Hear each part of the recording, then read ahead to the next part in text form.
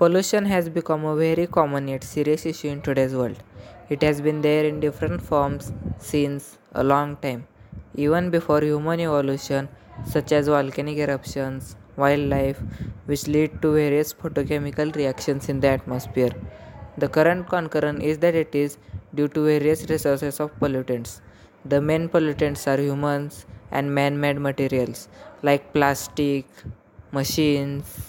Pollution is the introduction of harmful materials into the environment. These harmful materials are called pollutants. Pollutants can be natural, such as volcanic ash. They can also be created by human activity, such as trash or runoff produced by factories. Pollutants damage the quality of air, water, and land.